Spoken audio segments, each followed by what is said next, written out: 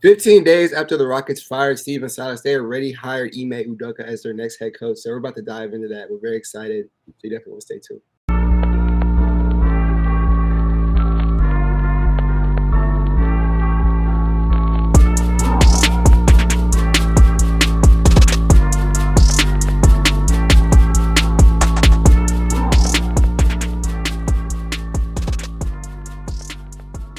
All right, and welcome back to another emergency episode of the Brad and Will Show. I'm your first host, as always, Will. You can find me on Instagram and Twitter at Bias Houston.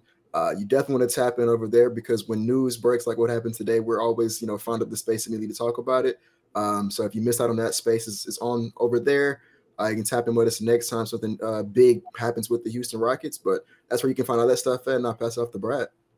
And as always, you can find my content at Brado NBA on Instagram, mainly Twitter, sometimes TikTok.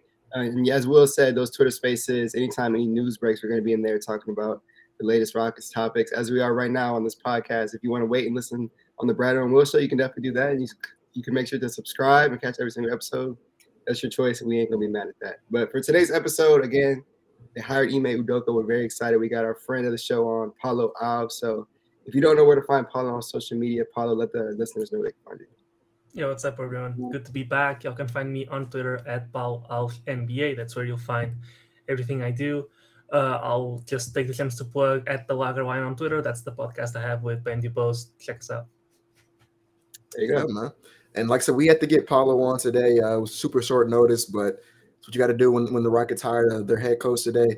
But yeah, man, we wanted to just come on and talk about, our initial reaction to the hiring, some thoughts on just kind of what that means for us, for Ime Udoka, for the players on the team, what to kind of expect next season.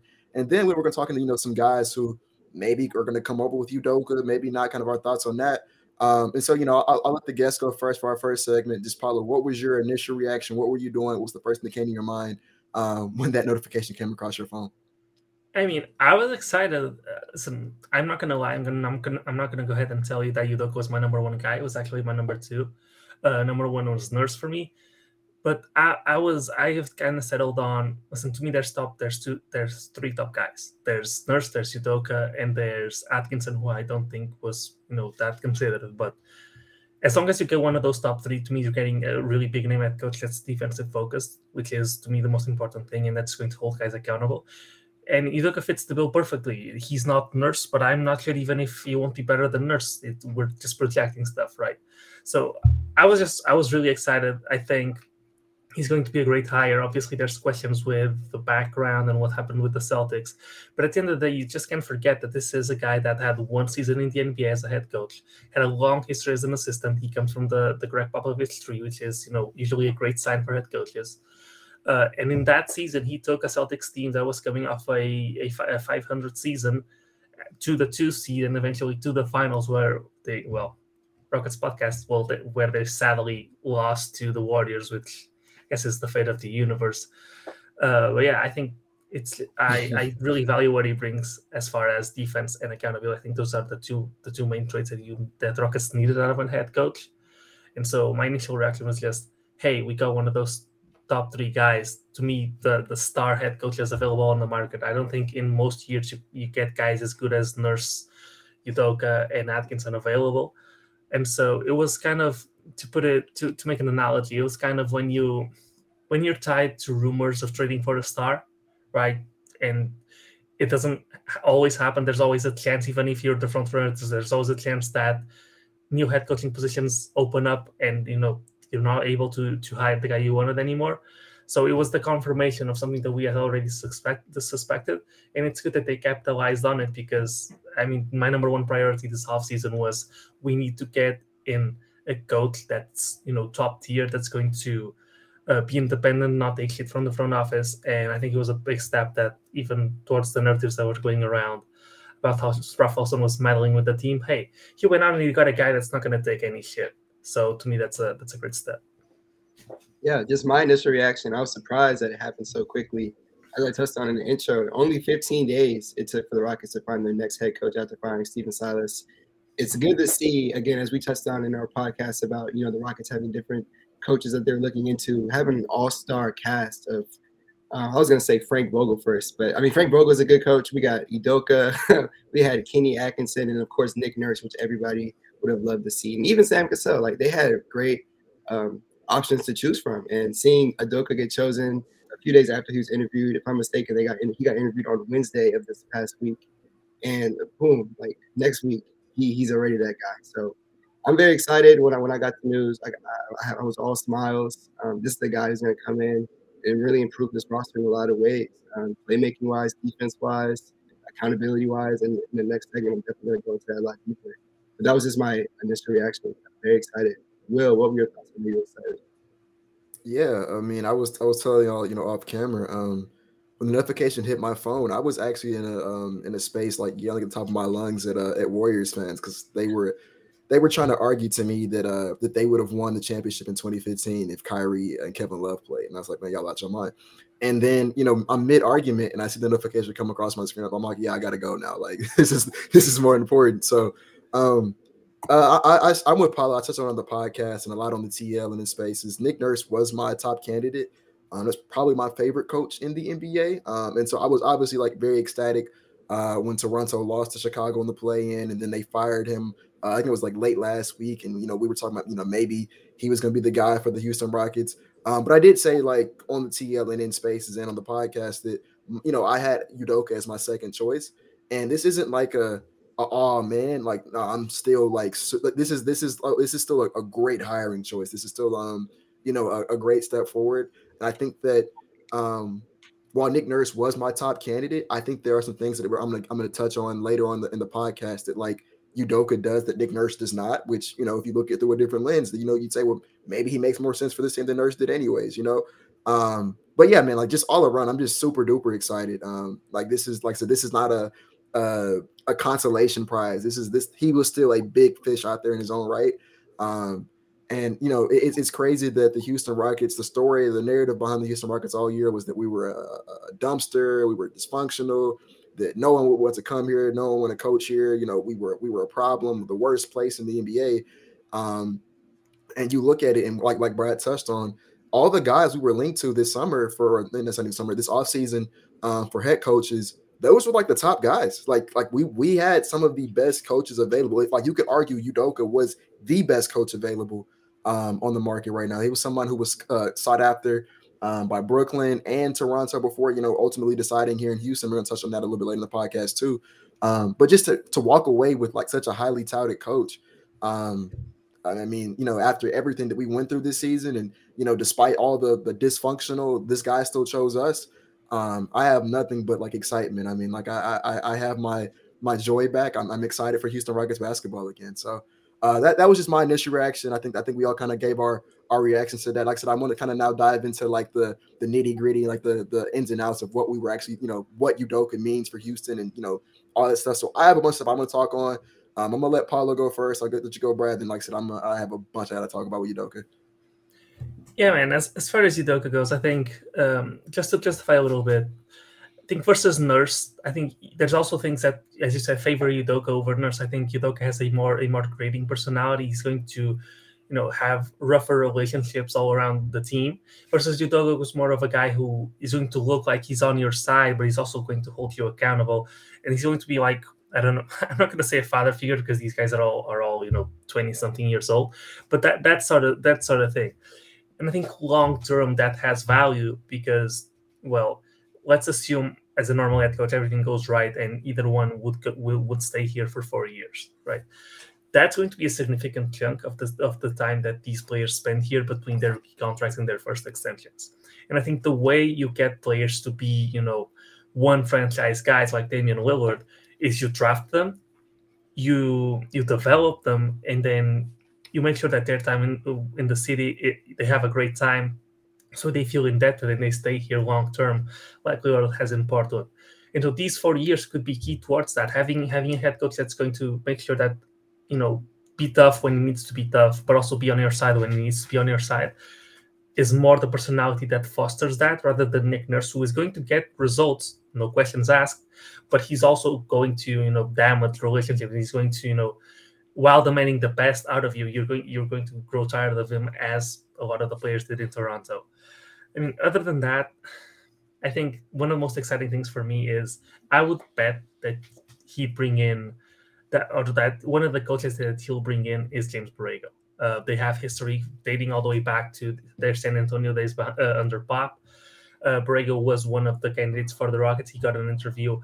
I know for a fact that the Rockets really liked the interview they had with him. And although the Rockets won't set whatever um, uh, assistant coaching staff that Udoka wants to bring in, the fact that they like him and that he has ties with Udoka makes me think that there's something there. And I'm excited for it. I mean, Kelly Iko had a great piece about James Borrego and the way he orchestrates an offense, and he likes to use a lot of dribble handoffs. He uses a player like Shengun really well, and so I actually think that this is a great hire for Shengun, and I think that balance between Udoka as the defensive-minded guy as the head coach, because I think it's important that the defensive-minded guy is the head coach. He's the guy calling the shots, and having James Borrego as the offensive-minded guy rather. Is a nice balance, and I'd be really excited if that's who they bring on as the offensive lead assistant. Yeah, the things that I wanted to touch on, Will said we're going to get into the nitty gritty. So getting into that kind of zone, I wanted to talk about what the Celtics did in their transition from Brad Stevens going to Ime Udoka. In that one season, as Paulo mentioned, when the Celtics were 36-36, they weren't a really good passing team, and I wanted to dive into that. So they were 25th in the NBA in assists per game at 23.5. When I look at the Houston Rockets, that's a team that's really bad at passing the basketball. Worse in the NBA in assists and at the bottom of the league in turnovers as well. So that's a big need for improvement. Now, when I look at Udoka, when he took over the Celtics team, he came in and he moved that offense to 7th in the league in assists. And there was a stretch. If you look back at that Celtics roster or in that Celtics season, they were really bad to start, very average. And then they went on a 28-7 run to finish the year. And that's how they ended up getting the second seed and ended up going to the finals. But in that stretch when they went 28-7, they're actually 5th in the NBA assists in that stretch. So they were really moving the ball a lot better. And that's a roster, if you look at it up and down, they don't have any elite playmakers. They have some good playmakers at the center position. You have a guy like Al Horford who can pass really well, Rob Williams who can pass really well. So when I think of it like that, I think Shengun, as Paulo mentioned, can thrive really well, bringing a guy like James Borrego, who had the Hornets passing the ball really well as well. I want to say they were top 2 in the league in assists the year before he was fired. So that's a good hire, and I'm happy that you mentioned that. So I was excited from that standpoint. This is a Rockets team that was claimed to be looking like an AAU team. They tried to run some plays, and then it would just be a free-for-all from there. So that's what got me the most excited looking in that regard.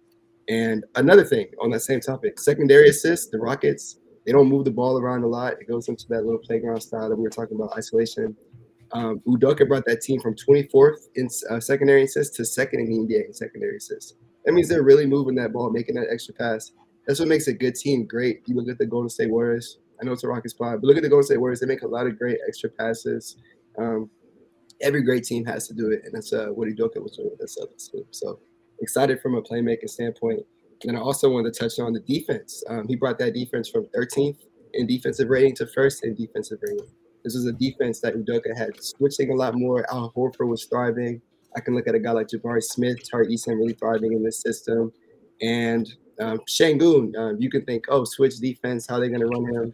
If you know who Ali Khan Bajani is on Twitter, he pointed out, and I was going to talk about in this podcast, he had Robert Williams, probably their worst perimeter defender in that starting lineup. He was guarding the worst perimeter player on the other team, so I'm assuming Shengun would probably do the same thing under Udoka if he's going to be on this team next year, and hopefully he will be. But I'm assuming they're going to implement something that they were doing on that Boston team in their first in the league in defense. So I'm excited for that. And last thing I wanted to touch on, Udoka, he worked with Kawhi Leonard back in San Antonio back in 2012. And one of the things that he told him and that he wanted to tell Jason Tatum and Jaylen Brown when he was becoming the head coach was there's no reason to wait for anything. You have the work ethic. You have the talent. Go out there and be a vocal leader and go out there and get it every single day. And that's something that I'm assuming he's going to tell Jalen Green. He's going to tell Jabari Smith. He's going to tell this Rockets young core. And I'm just excited to see where he can take them. As Paulo mentioned, the accountability is going to be a lot better. And as I mentioned right now, I think the assists per game is going to go up. The ball movement is going to be a lot better. The defense should be a lot tighter. So that's why I wanted to touch on those 3 things. I'm gonna go ahead and institute a No More Warriors talk on this show. Like that's not twice that y'all have mentioned Golden State on my podcast. But But no, but no, I want to start by, I think Paulo touched on it. Like I said, I got a lot I want to touch on. But Paulo talked about it. One, this guy is someone who comes from the Greg Popovich tree. And we know how those guys do in the NBA. That's usually a good sign that, like, I mean, because Greg Popovich is arguably the greatest coach of all time. And so anybody who's able to spend as much time as he did, take as much, much from Greg Popovich and implement that into his own, style as a coach. And like, obviously he got Greg Popovich's blessing as a head coach. Like, to me, that means a lot because we know who Greg Popovich is, what he means to basketball. Like I said, the guy's arguably the greatest head coach of all time. So just that pedigree alone means a lot to me. But then he also came from from Brad Stevens, coming from learning from that guy, right, who was a great head coach in his own right for those 2010 Boston Celtics teams that saw routine success throughout that whole decade. And so being able to learn from two of the best coaches, one of all time and one from the last decade, being able to take what he's learned from those two guys and bring it to the table as a head coach, I think that's really, really cool. And something that I'm going to be looking forward to as his time as our head coach. But the first thing that I did when we hired Udoka, while everybody's kind of getting their thoughts off in this space, I started like researching, kind of just who he is, what his coaching style is, what people have to say about him. And one of the things that I kept seeing, from article to article, just I was looking at different quotes from players or from people who, worked in the San Antonio Spurs organization or from the Celtics organization, just anybody who'd been around Ime Udoka. One of the consistent things that I was hearing is that he's the kind of coach who's going to be a player's coach for sure. Like, he's going to have your players back. Your players are going to respect him. They're going to like playing for him. He's going to be the type of guy who, especially like I think to a young team like us, they may not need to have that like super duper tough love kind of say. Like they might respond better to something more on the lines of like someone who can relate to them. But at the same time, even though he's going to be a player's coach and relate to the players, he's not going to be a pushover, right? Like, he's not going to let you walk over him. He's not going to let you, this isn't going to be we're going to decide what we want to do today, and you're just the coach, just figure it out on your own. Like, no, it's his team. He's going to lay down the law essentially. And so to me, that was really cool to hear, because that kind of reminds me of maybe a bad analogy or bad comparison, but I look at like what Steven Silas did as the head coach of the Houston Rockets, and I don't think Steven Silas was the guy for this team. I think letting him go this offseason was the right decision to make. But the one thing is, someone who was out on Steven Silas as the head coach for pretty much the majority of last season, the one thing that I will never take away from Steven Silas is I think that he did a really, really good job of connecting with the players, right? Like I've said all the time, if we could have kept Steven Silas as like a player development coach, I would have loved it, because I think that he's really good at relating to the guys and getting to know them personally. Evidenced, by how the guy, he teared up when KPJ got a contract extension, and that wasn't, that was real. Like that was real emotion that he had experienced, for I think through genuine love he has for KPJ. And then you look at a guy like Nick Nurse, who one of the things that Raptors fans was kind of telling us about him is that he's kind of not that guy. He's more of like a, come in, do your work, go home kind of guy, right? And so I think that, even though I was team Nick Nurse, I think that one thing that's, Udoka has working for him is he seems to be kind of like that balance between the two styles of coaching, where like I think he can be the player's coach who, you love and you like talking to and making fun of, hanging out with, stuff like that. But at the same time, like, you're not going to walk over him. He's going to have that same sternness that like a Nick Nurse would have. So I think that was really cool. Then another thing, obviously, accountability was like the biggest thing that we as Rockets fans were asking for last season, and actually just last season, just in general, under the Steven Silas era. And like, once again, I think Paulo touched on it. Like, that's who Udoka is. We're not going to have no more of those accountability issues at all. With Udoka, that's not happening no more. Guys are going to be held responsible for their actions on and off the court. And I'm more so looking forward to like what that means on the court. I'm tired of watching guys go out there and not try and give half effort. I'm tired of that. Like, I'm glad that we're gonna have someone who kind of like, I don't, for lack of a better term, like lays down the law, and doesn't let that stuff happen anymore. Brad touched on it, right? The Celtics started that season 17-19, 2 games under 500, and then went to the finals. They finished that season on a 28-7 run, and they went to the. Like, I don't think people understand how crazy that is to start. Almost half the season you're under 500, and then you go all the way. It was the second seed, right, Brad? That's where they finished last. Yeah, go all the way to the second seed, and then go to the finals. And it wasn't like they just lucked into that. No, the Celtics were legit. When they made that switch, they were a legit team. They played some tough teams in the playoffs. They swept the KD, Kyrie, Brooklyn Nets. They had that really tough battle with the Miami Heat in the conference finals. And even though like they did fall short in the finals, like they showed a lot of resilience and like for how young that team was. I think everybody was kind of impressed with how they performed on that stage. There was obviously room for improvement, but like just how they handled last season, considering where they started. I mean, like that's incredible to me, man. And that shows to me he has the ability to command a locker room because anybody can't do that, bro. Like, just speaking from like a morale standpoint, like we know what I mean, we're the Houston Rockets. We know what losing does to the mentality of the players in the locker room, right? And especially a team like for us, it's a little different because like we knew we were going to lose, but the Celtics were a team that had expectations to compete for a championship. So can you imagine like how deflating it is to be in that locker room knowing that like you're supposed to be winning a championship this year and you're 2 games under 500? And he was able to find a way to not only like keep that locker room together, but they came out of that a lot better than they went into it. And like I said, that tells me he knows how to command a locker room. He knows how to galvanize the troops. And that's something that we have been like sorely missing. Like I don't even know if Mike D'Antoni could do that, man. Like, and that was the guy we had, for the last decade as well. So that was really cool to me. And then I want to just touch on like the players. I think I won't even touch on Şengün and Shingo because I think y'all touched on that really well. But like one of the things I think helped Jason Tatum kind of elevate into that next tier of superstar was the playmaking leap that he took under Ime Udoka, right? Like you look at kind of how he was making those reads against that Miami Heat defense in the conference finals last year. Like that was something that Ime Udoka kind of helped implement and kind of helped coach Jason Tatum up to do. And I said in the space, I've been saying for a while now that like I think what's going to separate Jalen Green from his peers and like what's going to elevate him to like that top tier status of stars or superstardom is his ability to be the complete deal offensively, right? And so if he can take that leap from a playmaking standpoint, I mean, I think that guy is a surefire superstar with what he's going to bring from a scoring standpoint. So I'm really excited to see what Ime Udoka does with Jalen Green on that department.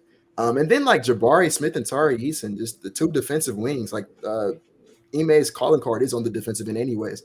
And so just seeing what he's going to do with those 2 guys and those are guys so we all believe in their defensive ability. So seeing what a defensive minded coach like Udoka that with that pedigree, what he's going to bring to the table for those 2 guys, I'm really, really excited for that. And yeah, man, I just want to end my soapbox with this. I'll say that I know that it ultimately doesn't have any bearing on his ability to coach a basketball team or the on-court product itself. But as a black man myself, it means a lot that like our next head coach for the next, however many years that this is the guy's going to lead us to the future, like that he also is a black man. And then, we have D'Amico Ryans for the Texans and why am I drawing a blank here? With the Astros, why am I drawing a blank? Dusty Baker. Dusty Baker. Yeah, I'm drawing a blank. I was trying to tell you Dusty, my fault. Yeah, I could. It completely slipped my mind right there. But yeah, Dusty Baker, like having the 3 major sports in our city all have black head coaches, and Astros are already successful. Rockets were on the trend upward. You don't know what the Texans are doing, but like that means something to me, man. Like the meme says, like that means something to me that like all 3 of those guys are African American coaches. And like I believe in D'Amico Ryans, I believe in Udoka. Dusty's already proven. That means a lot to me. So like I'll end my soapbox there. I wanted to say this really quick, and I wanted to pass it off to Paulo because I know you wanted to chime in. But what you were saying with the Grant Wood, you didn't talk about Grant Williams, but you're talking about Tari and Jabari being those guys that Udoka's going to like. Grant Williams is the guy who took a really big leap as well defensively. 6'8" guy, very gritty, good defender. When I saw his leap, I was happy for a guy like Tari Eason. I think he's going to get a lot more minutes next year. So that's just a player I'm excited about next season. But Paulo, that's all I want to say. I'll kick it off to you. Yeah, I mean, that's a perfect segue. I mean, I was going to talk about the fact that he's a player's coach and that he's respected around the league, and the fact that even after what happened, guys like Jaylen Brown, guys like Jason Tatum, after he left, still talk so fondly about him, has to bode well for a team that has $60 million in cap space and is looking to draw free agents in. Whether it is this year, whether they delay it for next year, that's a plus with freaking Udoka in. And one of those guys, exactly, Grant Williams, is going to be a restricted free agent this summer. And he was coached by Udoka, and he had his breakout season with Udoka as his head coach. Who knows if that plays a factor? The Celtics are a team, we know how the new CBA is really punishing teams that are over the second apron. I don't have the math in front of me, but I would guess that the Celtics, knowing that have Brogdon, Smart, Brown, Horford, Rob Will, Tatum, like that can't be cheap. They must be close to it. I wonder how much they can afford to pay Grant Williams or how much they would match, because although we have a lot of defensive wings, I mean, he's good. So you want to add good players. So who knows? Maybe that's an option. Just want to touch on that free agency side. And then when it comes to being a player, not a player's coach, if we look at the four options that we had, or the top four options, which were Udoka, Vogel, Nurse, and Atkinson, if you were looking at those four names, if I had to pick one that to be the one that's going to tell Kevin Porter Jr. that he likely has to come off the bench this season and have him embrace that role and to me reach his full potential, because I'm a KPJ fan, I want him to succeed here because I think he's a tremendous story. I think Udoka is the best. You couldn't pick a better guy to, take that step and hopefully guide KPJ through that adaptation, and especially if someone like James Harden comes in. I think that's another big plus. And the last thing I'd like to touch on is, I think I'd like to really reiterate how good this is for Albert Sengun. Because, I mean, if you get Wemby, now you can run Wemby as in the role that Robert Williams was playing, and you can have Sengun try to emulate what Al Horford was doing. And I think ultimately, if Sengun is to be a good or a passable defender in the NBA, Al Horford is someone who he should look to emulate. And if Udoka is used to or has ran that defense in the past, I mean, if you go back and look, and we had a pod with the guy that covers the Celtics for USA Today. What he said was that turnaround in January, where they were 2 games below 500, and then they went on a streak until the end of the season. The change that they made that led to that was running Robert Williams as in that free safety role, and having Al Horford on the weakest defender or the weakest perimeter offensive player, and have him use his IQ, because I think Sengun is a smart player. He just doesn't have the best tools. And he could be, compared to what Al Horford is nowadays, not prime Al Horford, but what he is nowadays, in the guy that doesn't have a lot of the athleticism, but he's just really smart in the way that he plays defense. So, and besides that, another nugget, it was reported also by Celtics Wire that the Celtics had the Rockets not traded up for Sengun.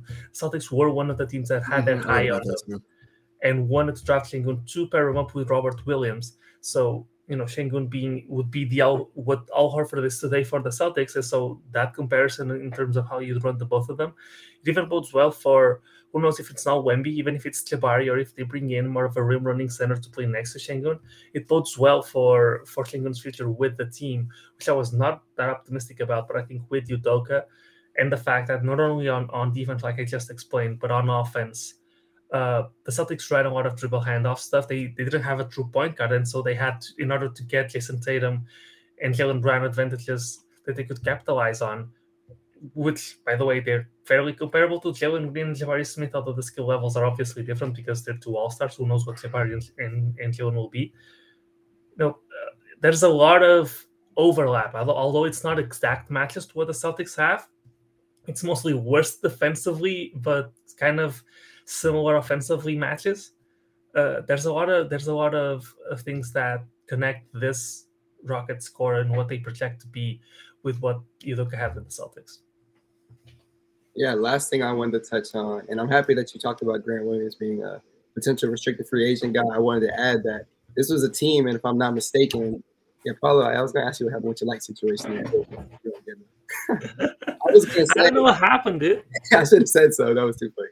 I was going to say, though, with Grant Williams, I want to say the Rockets were rumored to be talking to them about Jayshawn Tate around that trade deadline, so they wanted to get a cheaper salary. So Grant Williams could be an option there. That's a guy, again, really good defender, can shoot the three ball really well. That would be interesting if the Rockets go out and get him. I really just wanted to right now talk about some potential free agent guys that would fit well with this coach.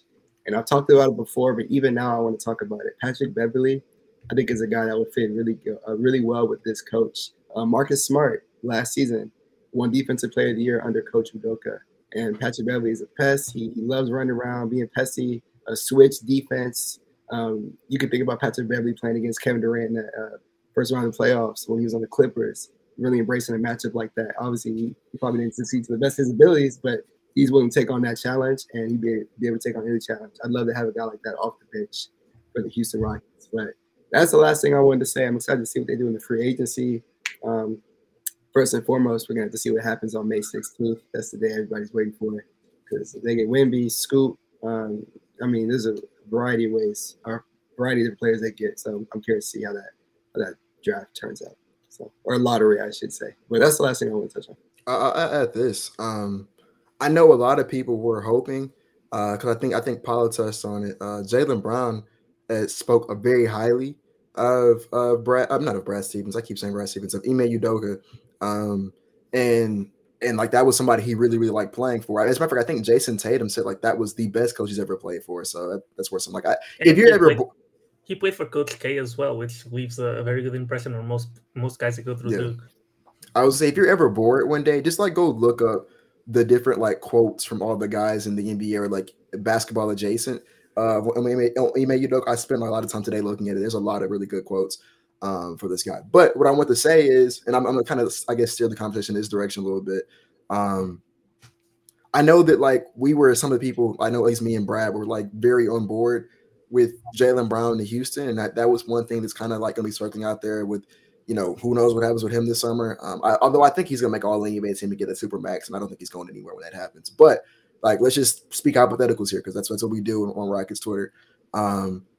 Like that was something that's kind of rumored out there that like, if Udoka comes, he might try to bring Jaylen Brown with him. Those are two guys who like each other. Jaylen Brown may not be too happy with his role in Boston or whatnot. Like, there was a bunch of rumors about him being unhappy, and Bill Simmons like explicitly said he thinks he wants to come to Houston. And here's my thing, man. Like I talked about it in Spaces and a little bit on the TL. I don't think I talked about it on the pod just yet, but I would love Jaylen Brown in Houston. Let me start there. Like if I could just drop a guy in a vacuum on this team, like obviously I'd love Jaylen Brown. I think he would. I disagree with people who say that like him and Jalen Green are redundant. I think that you can have a redundancy in strengths, and I think that that's fine. Like I have no problem with my shooting guard small forward tandem being Jalen Green and Jaylen Brown. Like that's not the problem to me. The problem to me is the when we will be trading for Jaylen Brown, right? Because I think that he's going to cost a lot. Like Boston does not want to lose that guy, and in any scenario where they're trading him, they're probably going to be a third team involved, where we send our young pieces and draft capital to a third team that sends Boston a star, and then they send Jaylen Brown. That's like I've seen like Bradley Beal or like Damian Lillard is like a third team that can kind of go to Boston, kind of be floated out there, and then like Jaylen Brown comes to Houston, and then our young guys go to like Portland or Washington, something like that, so like they can hit the rebuild. And my thing is like in terms of value, I think that's fair value for Jaylen Brown, because he's probably going to cost us like some combination of Tari, Şengün, and like 3 or 4 for a draft picks, which, like I said, in a vacuum, like that's what Jaylen Brown's worth. So I'm not even mad at the value. I just think that it's way too soon to making a trade of that magnitude this offseason. Because I don't think there's any historical precedent of a team this like we're obviously we're kind of bring the rebuild to a kind of a close here, but like we're not close to winning a championship, man. Like we won 22 games this year, and we won 20 the year before that. Like we're not anywhere close. We need to worry about making the play-in tournament, let alone winning a championship. And I think every time a team makes like all-in moves like that before they're ready, I think it always backfires. Like I think that there's not many historical precedents of that ever like ending well for the team that went. Like it sometimes doesn't even work for the team that goes all in, right? Like the Nets with KD, Kyrie, and James Harden probably regret doing that now that like it's all blown up in their faces, and they're having to navigate this rebuild with the worst contract in the NBA, and none of their own draft picks, right? And so I just think that I think that was a necessary risk to take if you're Brooklyn, because if you compare Kevin Durant, Kyrie Irving, and James Harden together, you got to do it every time. Like you would do that again today if you could. But like the Houston Rockets, where we're so far away from contention, I just think that there's a world where it ends up really well, but it's also a world where it ends up really, really bad. And I don't think that we should take that risk this soon. Like maybe let's keep building in turn. Let's keep developing. Let's keep making smart moves, smart signing, smart trades. And then like when like I think what the Cavaliers did with Donovan Mitchell, I think that's like even though they're about to maybe lose this series, but I think that was a really good trade for them because you already had Darius Garland, Jared Allen, who were all-star caliber guys or really good NBA players. Evan Mobley is someone who I know it's like a bad word on Rockets Twitter, but he's shows a lot of potential, a lot of promise as a young player. Like people believe a lot in that guy. When you have a foundation like that on top of like just a veteran roster in general, they probably would have won 50 games last season if Allen didn't get hurt, right? When you have a solid foundation like that, yeah, I'm all in for trading for a Donovan Mitchell or a Jaylen Brown or whoever. But I think when you're so far away from that, I don't know. That's just my opinion. I think it would be a bad decision to do that this offseason. Yeah, I think there's, to your point, I think there's a lot of weaknesses that our players are going to have when we're only going to find out that they have when they start to play meaningful basketball. That it's tough to predict what's going to fit well with them. And although Jaylen Brown fits with basically any team in the league, you might not, that his skill set might not be what you need, or might overlap. If you have a lot of scorers, right? Although Jaylen Brown can play defense, you're probably better off trading for a more defensive-minded player that doesn't bring you as much on offense because that's what you're lacking. And our team is we are so unsure about what this team's going to be that you're going to spend your assets now. And then, I mean, look at the Rockets are a prime example of this. Look at the James Harden years in Houston. We were constantly stripped for assets.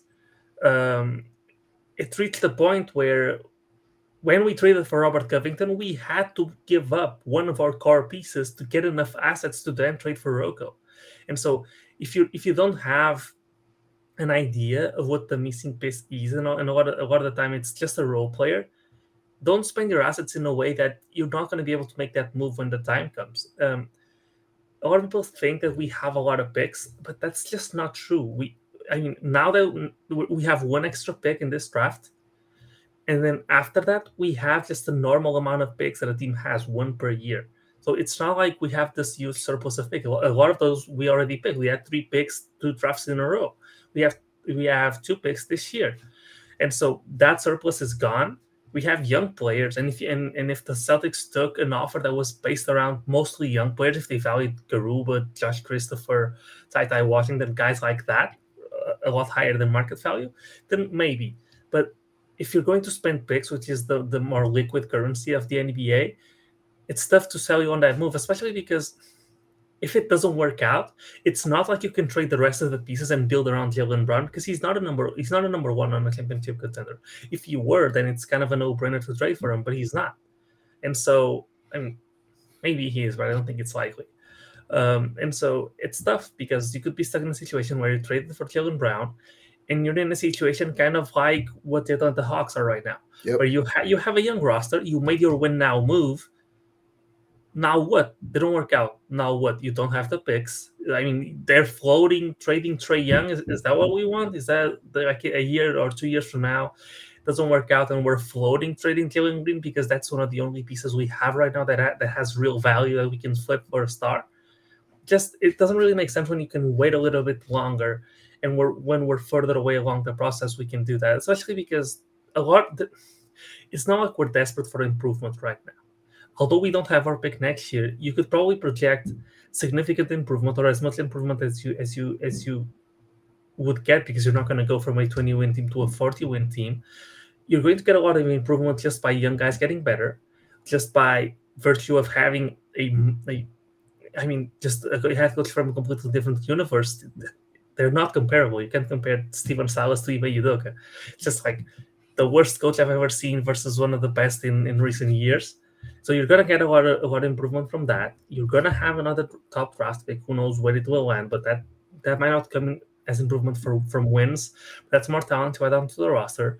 You have $60 million in cap space. You're going to improve plenty this season. It's perfectly fine to wait one more year before actually spending assets. And the last thing I want to say about it, the difference between trading for Jaylen Brown and that being called rushing and trading for Jaylen or signing James Harden which a lot of people call rushing. The Just no difference is, assets. yeah, you're not giving up picks for James Harden, you're giving up the cap space. But nowadays, nobody hits free agency anyway. I mean, go check who's free agent this year. Go check who's a free agent next year. The only attractive guys are restricted, and their teams could match, and it's a whole different, tougher situation to deal with. The only reason why James Harden makes sense as a kind of a little bit of a rush is because he, as we said, he doesn't cost assets. He costs cap space, and nowadays in the NBA, any contract is movable. So if you need to change courses later on, you can still do that, and you still have your picks to aid you in doing that. So to me, it's way too early for Jaylen Brown in specific. Maybe he stays with the Celtics and doesn't sign an extension for some reason because he doesn't make an All NBA team. I'm not sure if he can get his max money right now. And maybe we're readdressing this next year, and next year we take that extra step. Next year we are where the Cleveland Cavaliers were at the beginning of this year when they traded for Donovan Mitchell, and at that point maybe it makes sense. Right now I just think it's way too early. Yeah, when it comes to that topic, Jaylen Brown, with the Houston Rockets, it does sound very enticing. We're just going off of 3 seasons and being extremely bad. So obviously you hear a name like Jaylen Brown, you say, oh, I would love for that to happen. But you really do have to wait. You guys make a lot of great points. Personally, when I look at it, if they do bring in James Harden and say they do get Victor Wembanyama, I would have to see what the price would be to get a guy like Jaylen Brown. It would have to be one of those jackpot kind of situations in my eyes. I don't want them to force anything. Say they get like the 5th or 6th pick in the draft and they get desperate, and now they're in a situation where they say, oh no, we need to compete, get a guy like Jaylen Brown and then lose a bunch of assets. I don't want to do something like that. For me though, I'm more of a, okay, if this is a jackpot, then that's something I can see. But still, in that regard, I'd like to see the cost. It is not something I would force. I'm cool with waiting because these Brooklyn Nets picks could be extremely valuable. This Nets team, I don't know how good they're going to be in the future. It might suck next year. It'd be okay to wait. There's nothing to force. We saw the Boston Celtics. They were able to get Jason Tatum and Jaylen Brown from the Brooklyn Nets back in the day just from being patient and waiting. That's something the Rockets could do as well. But also, end of this pod, I wanted to say Jimmy Butler is going crazy. I don't know if y'all saw, but go ahead. Yeah. No, I want to add one thing. I'll talk about Jimmy Butler. I was going to say, you could talk me into, like, if our pick falls out to the top 2, I'd be fine. If, like, my problem is the players, honestly, man. Like, I can be talking to trading, pick 3 on down and all the remaining Brooklyn Nets picks for Jaylen Brown. Like, I can get behind that. But when we start talking about trading Şengün and Tari Eason and then picks on top of that, man, it's just like I feel like that's a bad idea. And like I know that like there's no way we get the trade done unless you include those assets. And so it's just like, yeah, man, I think it's just too soon. I think that the right course of action for the Rockets this offseason, stay the course. Just what we're doing right now. You may not win that many games. You might, turn in a 30, 35 win season next season, which and you might be giving OKC a lottery pick. But like, I would much rather continue the slow rebuild than try to accelerate it and then be like what Paulo said and be like the Atlanta Hawks. Because I mean, I just don't know how you navigate that if you're the Hawks before Trae Young demands a trade. So yeah, man. Like I said, I'm out. This is for me. This is the happiest I've been. Since we drafted Jabari. Probably I wasn't happy at all. Oh no. This is the happiest I've been since KBJ got extended. I can confidently say it's the happiest I've been since KBJ got extended. I was not happy at all last season. And so, yeah, man, like I'm excited for Rockets basketball again. Like I feel like we're finally a real basketball team. It says a lot that this guy chose us over Toronto or, all the other jobs out there. And, like I believe in Stone. Honestly, I do. I know that's like a controversial take at this point, but I believe in Stone. And I think he can solidify that trust I have in him with this offseason, which I mean, if our ability to bring in Udoka tells us anything, I think we're in for a treat this summer. So that's all I gotta say. Jimmy Butler is him, should have been a Houston Rocket, was that 4 years ago? Yeah. But yeah, man, I'm out, man. Was it Thibs that vetoed the trade? It was Tibbs, man. He was tripping. Terrible. He turned down the Russell Westbrook package for like Robert Covington, Dario Saric. I think it was like a 2nd round pick. Like it was a terrible decision that he made. Like, but whatever, man. That's it. I'm out. Would you got anything else, Brad? Paulo, you anything? Only thing I gotta say is I gotta thank Paulo for coming on the show as always. That was his third appearance. So as always, make sure to tap in with Paulo on social media. So Paulo, again, let them know where they can find you. Yeah, I appreciate y'all having me on. It's always fun to record with you guys. Y'all can find me on Twitter at Alves NBA. That's PAULOALVES NBA. Everything I do, from podcasts like this one to just general Twitter foolery, you can find on there. Sounds good. Guys, again, we're uploading all off season. If you like what you're hearing, make sure to subscribe, like the video, comment, do all that good stuff. But we appreciate y'all for listening, and we'll catch you guys this Sunday. Or Monday, I should say. So we'll catch you guys on Monday.